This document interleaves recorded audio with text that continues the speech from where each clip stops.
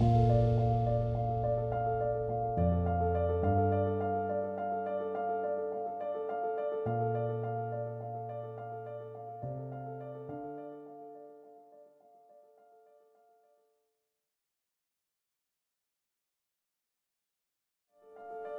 good morning, church. How's everybody doing? Y'all didn't think I'd open that way, did you? You're like, what in the world?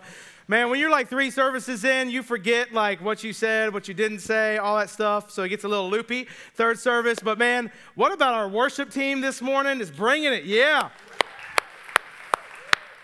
Man, for us to celebrate and worship and then to celebrate through baptism always makes for a great, great Sunday. And let me just kind of throw this out there. If you've been contemplating a relationship with Jesus or getting that baptized, taking that step, man, I would love to talk to you about that. We baptize the 2nd Sunday of every month.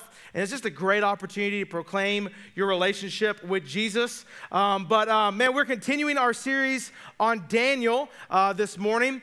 Before we dig in, just a couple different things, especially if you're a first-time guest or you've been checking us out for just a little while. I understand, I just know personally, it can be very overwhelming and somewhat intimidating to get connected to a place like this. To find a church home, it's a big endeavor. And so we try to make it as easy as possible for you to get connected. One of those ways, Brandon already mentioned, that's our Getting to Know You event happening next Sunday.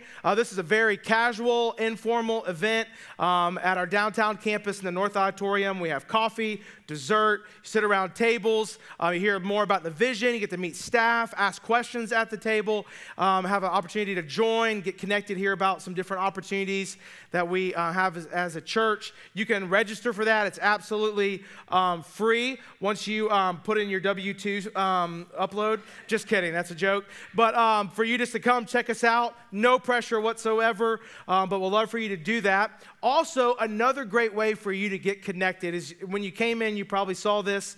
Out in the parking lot, there are some high-top round tables. As we kick off a new school year, we offer small groups. This is a great way for you to get involved in community with other people, to do life with them so you can challenge each other, grow together, pray together, all those different things. So check out different times, some options that might work for your schedule. Put your name down. Let me just say this. You're not committing to anything. I always call it's kind of like speed dating for groups, all right? You're just going to go, check it out. They'll reach out to you. Hey, we're going to meet. In the next couple weeks, our groups will begin meeting after our summer break. So get involved. It's a great way to build relationships with others. It's a great, great way for you to do that. But this morning, as we have been in this series of Daniel, we're going to be in Daniel chapter 9.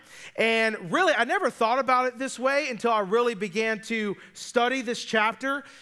But this is probably one of the most important chapters in Scripture when it comes to prayer. I know oftentimes we think of the Lord's Prayer in the Gospels when Jesus is teaching the disciples to pray, and that's super important. But especially in the Old Testament, as I started to really unpack chapter 9 of Daniel, really Daniel models prayer life and what it should look like for you and me. And to be quite honest, this is just my opinion, I think that prayer is probably one of the most neglected resources of the church. And here's what I mean by this, that many people totally disregard it, or it's just not a priority in our lives. But what we see throughout Scripture, both Old Testament and New, as Jesus taught, that for us to have a healthy relationship with Jesus, we have to have a prayer life. Prayer is an integral part of growing in a relationship with Christ. For us to have conversation with Him, to talk to Him, and Him talk to us. Now think about this. I mean, you can read any kind of textbook. If there is not communication between two people, it's not going to have a healthy relationship. I mean, could you imagine never talking to your spouse? And some of you are like, yes, please, okay? But that's not healthy, right? There's times I don't want my kids to talk to me. But for us to have a healthy relationship, we have to talk to one another. I mean, could you imagine coming home from work and you just walk in and your kids are like, hey, Dad, hey, Mom. And you're just like, just ignoring them, right? It's not good. For any relationship to be healthy, there has to be ongoing communication. So how can you have a healthy relationship with God if you don't pray, if you don't talk to him. And what we see is in chapter 9, Daniel really, in a lot of ways, models for you and me what our prayer life should be like. Now, let me kind of set up some context for Daniel, where he's at. If you've been with us, you know a lot of this, so my apologies for recapping. But you have to understand, at this point in time when Daniel writes this, he's about 85 years old. He's been in Babylon for approximately 70 years. He was taken from Jerusalem, his homeland, at the age of 15. It was destroyed by King Nebuchadnezzar. He was brought and exiled to Babylon to eat like them, talk like them, learn like them, read like them, the language and all the culture in this pagan culture taken away from his God and his culture and put into Babylon. So as an exile, here he is. And he's been faced with all kind of different temptations, different kings, different rules to compromise his faith, but yet he stands firm on these things. So think about this. If you're in Daniel's shoes, here you are for 70 years approximately, you're all alone. You're away from home. You're away from, the customs of your God and worshiping your God. The temple is destroyed. The sanctuary is desolate.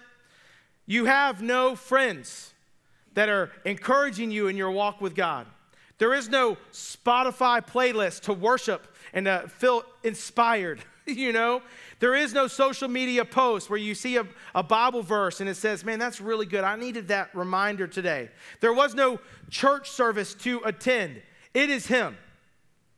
And what do we do? This is the theme of his life. What does he do? He continually runs to God.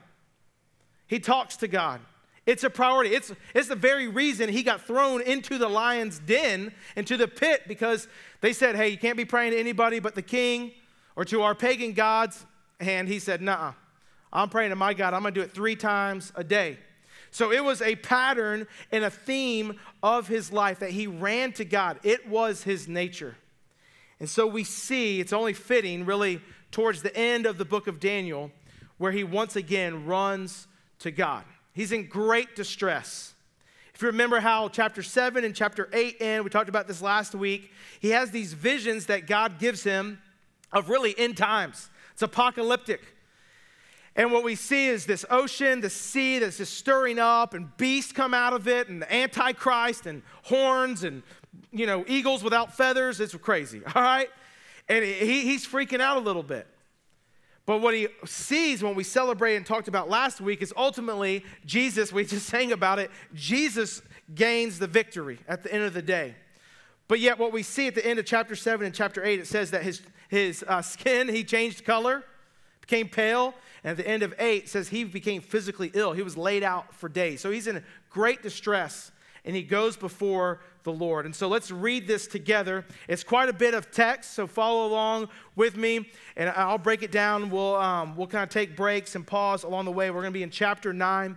Be on the screens, but I hope that you have a Bible. If not, you can download the Bible app or our church app and follow along there. But chapter 9, starting in verse 1.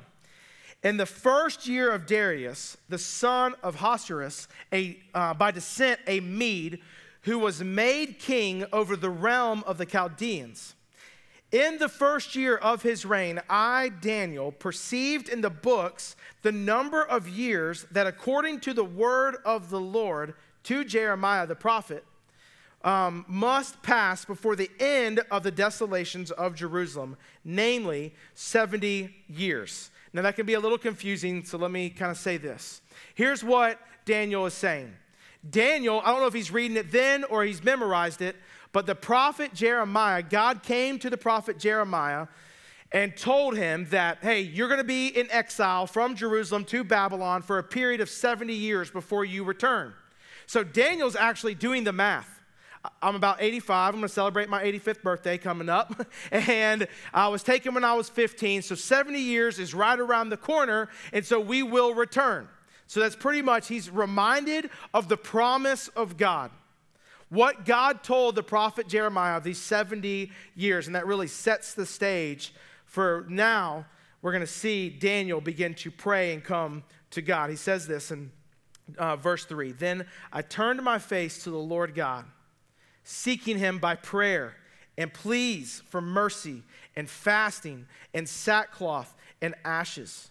I prayed to the Lord my God and made confession, saying, O Lord, the great and awesome God who keeps covenant and steadfast love with those who love him and keep his commandments. We have sinned and done wrong and acted wickedly and rebelled, turning aside from your commandments and rules. We have not listened to your servants, the prophets, who spoke in your name to our kings, our princes, and our fathers, and to all the people of the land.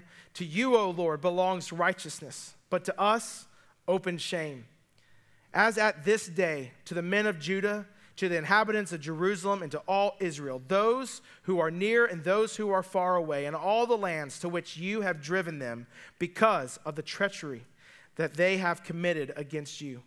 To us, O Lord, belongs open shame, to our kings and to our princes and to our fathers, because we have sinned against you. To the Lord our God belong mercy and forgiveness. We have rebelled against him and have not obeyed the voice of the Lord our God by walking in his laws, which he set before us by his servants, the prophets. All Israel has transgressed your law and turned aside, refusing to obey your voice. And the curse and the oath that are written in the law of Moses, the servant of God, have been poured out upon us because we have sinned against him. All right, let's come up for air just for a second, because I know it's a lot. So essentially what Daniel is saying is he recognizes that they are in this situation. He's in this situation because the Israelites, the Jews, had sinned against God. So he's confessing. He's saying, hey, we pretty much deserve this. We didn't listen to your commands. We sinned against you. We didn't follow the law of Moses.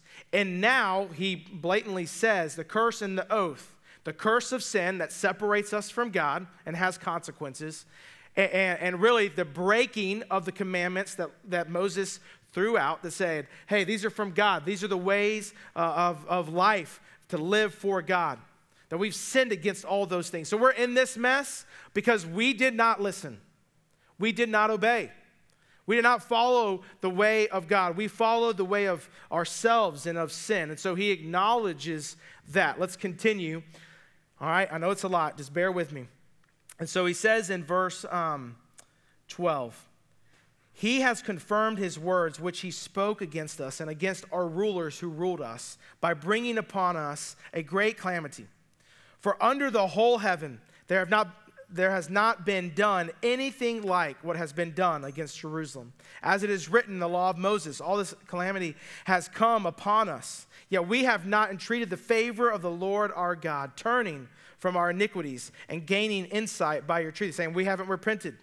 Therefore the Lord has kept ready the calamity and has brought it upon us. For the Lord our God is righteous in all his works that he has done, and we have not obeyed his voice. And now, O Lord, our God, you brought your people out of the land of Egypt with a mighty hand and have made a name for yourself.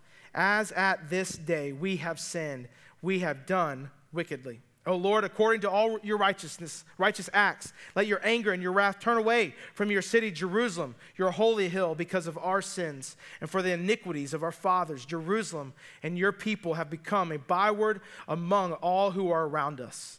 Now, therefore, O our God, listen to the prayer of your servant and to the pleas for mercy, and for your own sake, O Lord, make your face to shine upon your sanctuary, which is desolate.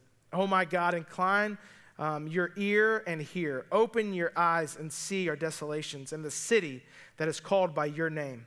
For we do not present our pleas before you because of our righteousness, but because of your great mercy. O Lord, hear. O Lord, forgive. O Lord, pay attention and act. Delay not for your own sake, O my God, because your city and your people are called by your name. Are you guys okay? It's a lot. It's heavy. There's a part of me that's like, man, I wish I could pray like that. It's a heavy prayer. It's an open and vulnerable, honest prayer by Daniel to his God. This is something habitual in his life. It was a spiritual discipline that he had no shame going before God. And it really pulls back the curtain that I think that we could pull some principles out to learn what should our prayer life look like, especially in Babylon. As we've talked about, we've established we live in a messed up, far from God, crooked, broken, and lost world and culture. So how do you and I pray if we're going to thrive? How do we do this together? And how do we do this in our relationship with God? So here's a couple things, and I'm going to say this before we kind of go any further because this might be a little uncomfortable, and that's okay. In each of these sections, we're going to pull out some things of how we should pray, all right, kind of some guidelines. Definitely not an end-all, be-all. But I want us to take time this morning to actually pray. And for some of us, you'll be like, oh, geez, am I going to pray out loud? Yes, you're going to get a microphone. No, just kidding. You're not doing that. But we're just going to take some time. I know it's busy and it's crazy, but for you and just where you are at, to just spend some time with God in prayer. I know for some of you, you're like, I've never done that. That's okay. It's a safe place. Some of you, I just don't know how to do that. It's okay. Just talk to God. Have a conversation. It's between you and God, but I'll walk us through that, so no need to be uncomfortable, but I think it would do an injustice if we talk about how to pray and then do not pray, all right? So the first thing that we see that Daniel models for us is that for you and I, we should pray acknowledging who God is. When you and I are praying, and it's a part of our life, it is so important for us to acknowledge who God is. I think often we approach God as some cosmic genie. If we're really honest, this is what happens. We say, hey, God, here's my list. I need you to help my marriage. I need you to help me discipline my kids. I need you to help me with my finances. I need this job promotion. My truck is broke. I need you to fix it. And my dog keeps throwing up on the carpet and it's annoying. Will you fix that? All right? Here's the checklist. And what we end up doing is saying, God, I need you to do this, this, this, and this, and this. Amen. And we walk away. Before we know it, what we have become is that annoying friend that only talks to you when they need something. Now, I'm not saying God's up there saying, oh, I'm really annoyed now, but we all have friends like that, right? Like for me, it's the friend that calls me, and it's like, hey, bro, what's going on, man? Everything okay? Haven't talked to you in the year. Yeah, we're moving this weekend. Can we use your truck? You know? It kind of feels like that. If we're only going to God with all this checklist and a list of demands, man, our view of him is unbiblical. And what we see Daniel do right out of the gate, he says this right here. He says, I turned my face to the Lord, I was seeking him, and he says this, oh Lord, the great and awesome God who keeps covenant and steadfast love with those who love him and keep his commands. It's all about the character of who God is. So what if you and I, instead of approaching God with a list of demands and some genie, we approached him with this perspective of you are awesome, you are great, you are the creator of the universe, you are the giver of life. It would change the way we talk to God. It would change our approach and our posture to him, for us to come to him and to say, hey, you are the promise keeper. You are faithful. You are compassionate. You are merciful. All these things. This is the right perspective of our prayer life, not just to come and real quick when we're getting out of our car at work and we got to go into the office and say, I need to pray real quick. God, help me with this. I need you to do this, this, and this. But for us to turn our face to God and to say, God, you are awesome. In the midst of suffering, pain, a valley, say, I don't understand it, but you are a covenant keeper. You are faithful. You are compassionate. You are loving. And think about it this way. Your level of intimacy with God is built and sustained by your desire for God. Now, here's what I mean by this. Is if you don't desire God, your prayer life is miserable, if not just non-existent. But as your desire for God and to know him increases, your prayer life should do the same thing. It should be something that, I think about it this way. When me and my wife, Sloan, we met for the first time, it's kind of awkward, right? And we talk a little bit. But the more I desire to get to know her, the more we talked. It was 10 o'clock every night. We always talked. We dated long distance for a good period of time. And so it was, hey, we're going to talk at 10 o'clock because I desired to get to know her. And so that communication happens more frequently. There's why Scripture talks about praying without ceasing. Because our greatest desire should be to know him. And so here's what we're going to do. And this might be a little awkward or uncomfortable. But I want every single one of us just to take time and just to tell God how awesome he is. Whatever you're in the midst of going through right now, for you just to hit the pause button and say, God, you are holy. I don't deserve you, but you are incredible. I'm so thankful for your compassion, your mercy, however you fill in the blank. And so if you would, just close your eyes and bow your head just in the stillness of this moment. I want to give you about 30 seconds just to talk to God. And I would challenge you, if you've never done this before, just have a conversation like you're talking to your best friend. And use 30 seconds just to tell God, acknowledge who he is.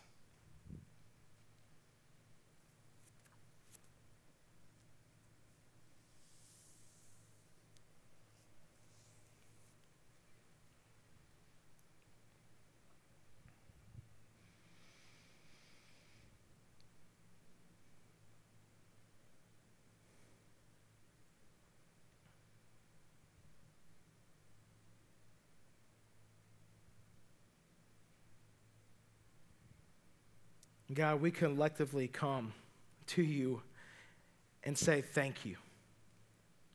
We don't deserve you, but God, you are full of compassion and mercy. Your love for us is steadfast. And when we are unfaithful, you are faithful. You are always there. So God, as the giver of life, we just come before you in adoration and say thank you.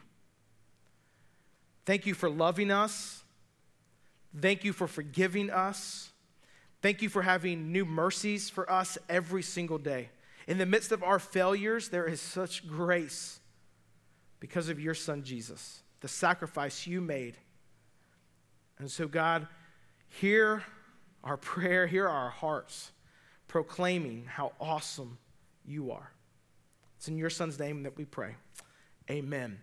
Man, it's just good for us to do that for a second. Now, here's the second thing that we see, part of our prayer life that Daniel exhibits for us, is that not only do we need to pray acknowledging who God is, but we need to pray confessing who we are.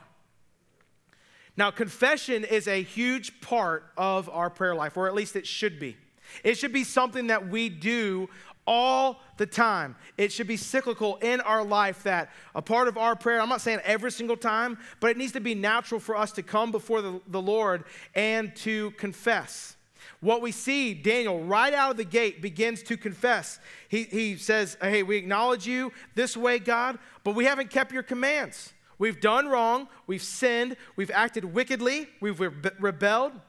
We've turned aside from your commandments. We're not listening to your prophets that you sent. We're not doing any of those things. So he confesses before God. And I think oftentimes this is the part that's really, really hard of our prayer life, because it takes great humility. It takes great humility to stand before the creator of the universe and say, I've done wrong. But here's what's so interesting about that dichotomy is that oftentimes when we approach God, and I get it, it's out of shame, guilt, embarrassment, we feel like we can hide things from God. So we don't confess them. Like, if I just don't say that, maybe God doesn't see it. He sees other people's problems, or however you view it. God knows everything. So let us be transparent and vulnerable and confess it. And I would say this, as we are confessing, let us not be ones that confess with broad terms. I think it's really easy to be like, God, I sinned today, please forgive me. You notice Daniel is specific. And I do feel like in our lives as believers, when we are confessing sin, we need to be detail-oriented. One, because when we're broad, I think it's easy for us to justify our sin like not a big deal. Or two, to sweep it under the rug, and it really equals to what I would call cheap grace. I'll just keep dealing with this, keep coming to God, asking for forgiveness, and he'll forgive me. We need to be specific about it. When you confess sin, you need to come before God and say, hey, God, I need your forgiveness. I sinned against you today because I looked at something that was not honoring to you. Hey, God, what I said, this, and this to my wife, or how I responded to my kids with this, and this, or how I treated my coworker, or that thought that was in my mind about my neighbor, I'm coming before you because I need forgiveness. That does not reflect you. And I need your mercy and forgiveness. You tracking with me? Not just I sinned. Yeah, we could all say that, but be specific about it. One, it opens your eyes. It's calling out yourself, if you will, to be very detailed, to say, this is a problem. It's really easy to say, I just sinned, right? It's one of those things, those of you who have kids, you'll understand this.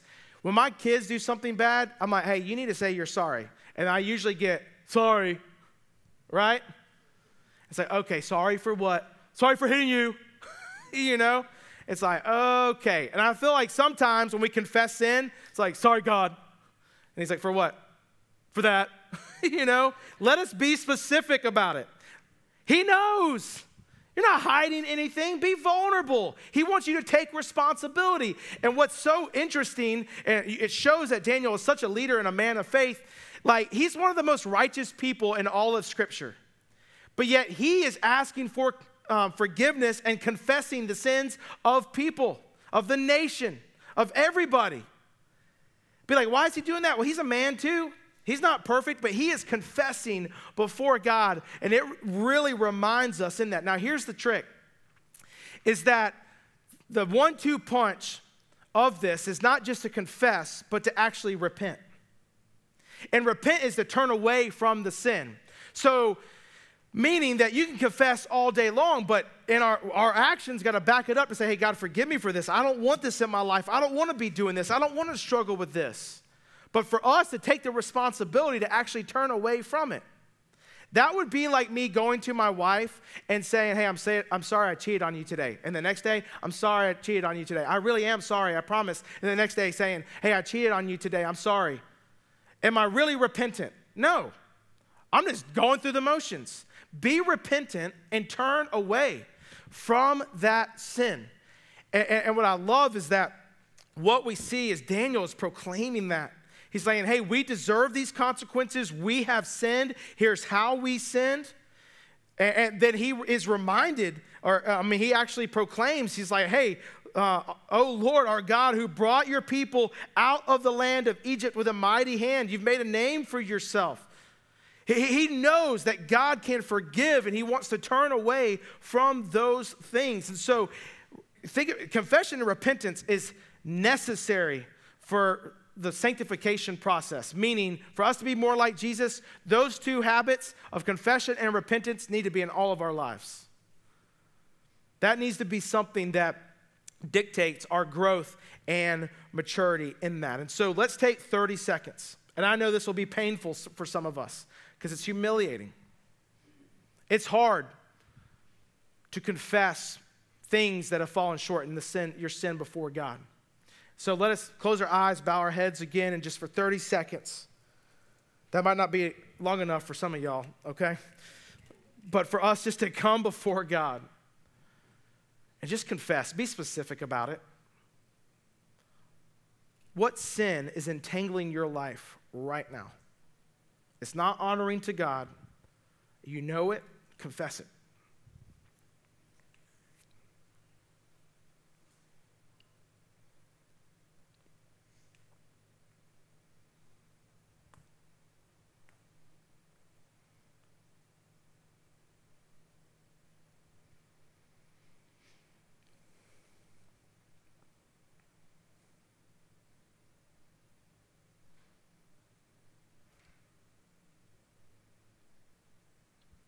Father, in the silence of this moment, we come as you hear the cries and confessions of our hearts. And God, let us continue every single day to come before you and I'll just lay the things that so easily entangle us from serving and loving you well before your feet. To confess, to say, these are things that we are struggling with. We need your forgiveness. Let that be a part of our daily routine. But let us not just stop there, God. Let us be so bothered by our sin that we turn away, we repent from those things. And begin to follow you in freedom of life and the life that you give. So, Father, we're thankful for your forgiveness. We're thankful for your mercy and the blood that was shed by Jesus, your Son, to forgive us the things that we have just confessed. Let that be a part of our everyday walk with you. It's in your Son's name. Amen. So the last thing that we see is, and this is kind of interesting, kind of a big picture, is that we need to pray recognizing why God acts. Now you might think, well, I don't know why God acts. Well, here's the bottom line of this. You won't know why you go through everything, why God allows all these things in your life or someone else's life, whether it's a tragedy, whether it's a good thing, whatever the case may be. But at the end of the day, the most important perspective that you and I can have is that God does everything for his glory. It's all for his glory. It's for him to be made known to other people or for you to grow in your faith so that you can know him more. So we have to pray. It's this perspective shift to say, hey, when we're praying, I don't understand everything. When you're starting to make your request known to God, it's all about, it's really the premise of really the Lord's Prayer when Jesus is teaching his disciples and says to pray this way, and he says that your will be done, not my will, your kingdom come, right? That this is us saying, hey, it's not about me. It's not about my preferences. Think about this. Prayer isn't about having my needs met. That's worshiping you and your wants and desires. It is about seeing God's will met, worshiping him. And so what should happen is that our prayers should align with the purposes of God's kingdom, not the preferences of our kingdom. It's a shift that says, okay, God, here's what I would like to have happen in my life. But at the end of the day, I want it to be about you. So as I go to school today, and while I want to make good grades, or I want to make the team, or I like this friendship, or I'm going to talk to these people, or I'm going to represent you, let it glorify you. Let how I interact on my phone and on social media with my coworkers, with my friends, let it reflect you so they can see you. In this dating relationship, in my marriage, let it reflect you. In the way I treat my kids and I'm raising and discipling my kids, let it reflect you. It's your will. It's not about me. It's not about my preferences. And Daniel says this towards the end. He says, hey, it's not about our righteousness. And he says, please turn your ear and hear and your eye to see for your own sake, Lord, so that your face, God, can shine upon your sanctuary. It's all about his glory and not about Daniel's. So he knows it is for him. And so in these last 30 seconds, let us pray and end with a time that says, it's all about you. My life is about you. When I leave here, it's about you. I want people to see you. And so if you would bow your heads and close your eyes and just plea with God and ask him to change your perspective if need be, or to say, hey, God, just proclaim, I want my life to represent you. I want to reflect you and your glory.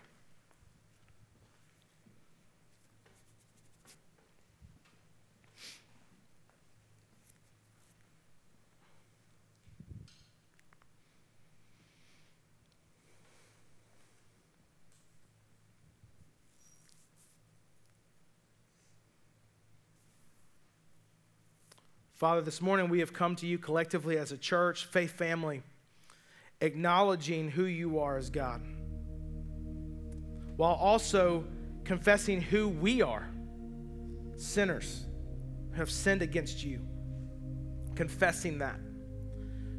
We also come before you and know that it's all about you. The purpose of our life is about you. It's about your glory, so that we can show other people and that others can acknowledge who you are as God. They confess who they are as sinners, and they can glorify you so that someone else can acknowledge who you are as God, confess who they are as sinners, and recognize that it's for your glory. And God, so allow our lives in this pattern and posture of prayer to come before you each and every day, transferring dependency on our will and our efforts and our strength and saying, God, I trust you. You are so good. We don't deserve you, and confessing our sin and bringing you glory. It's in your Son's name we pray. Amen. Let's stand, let's close, and worship together.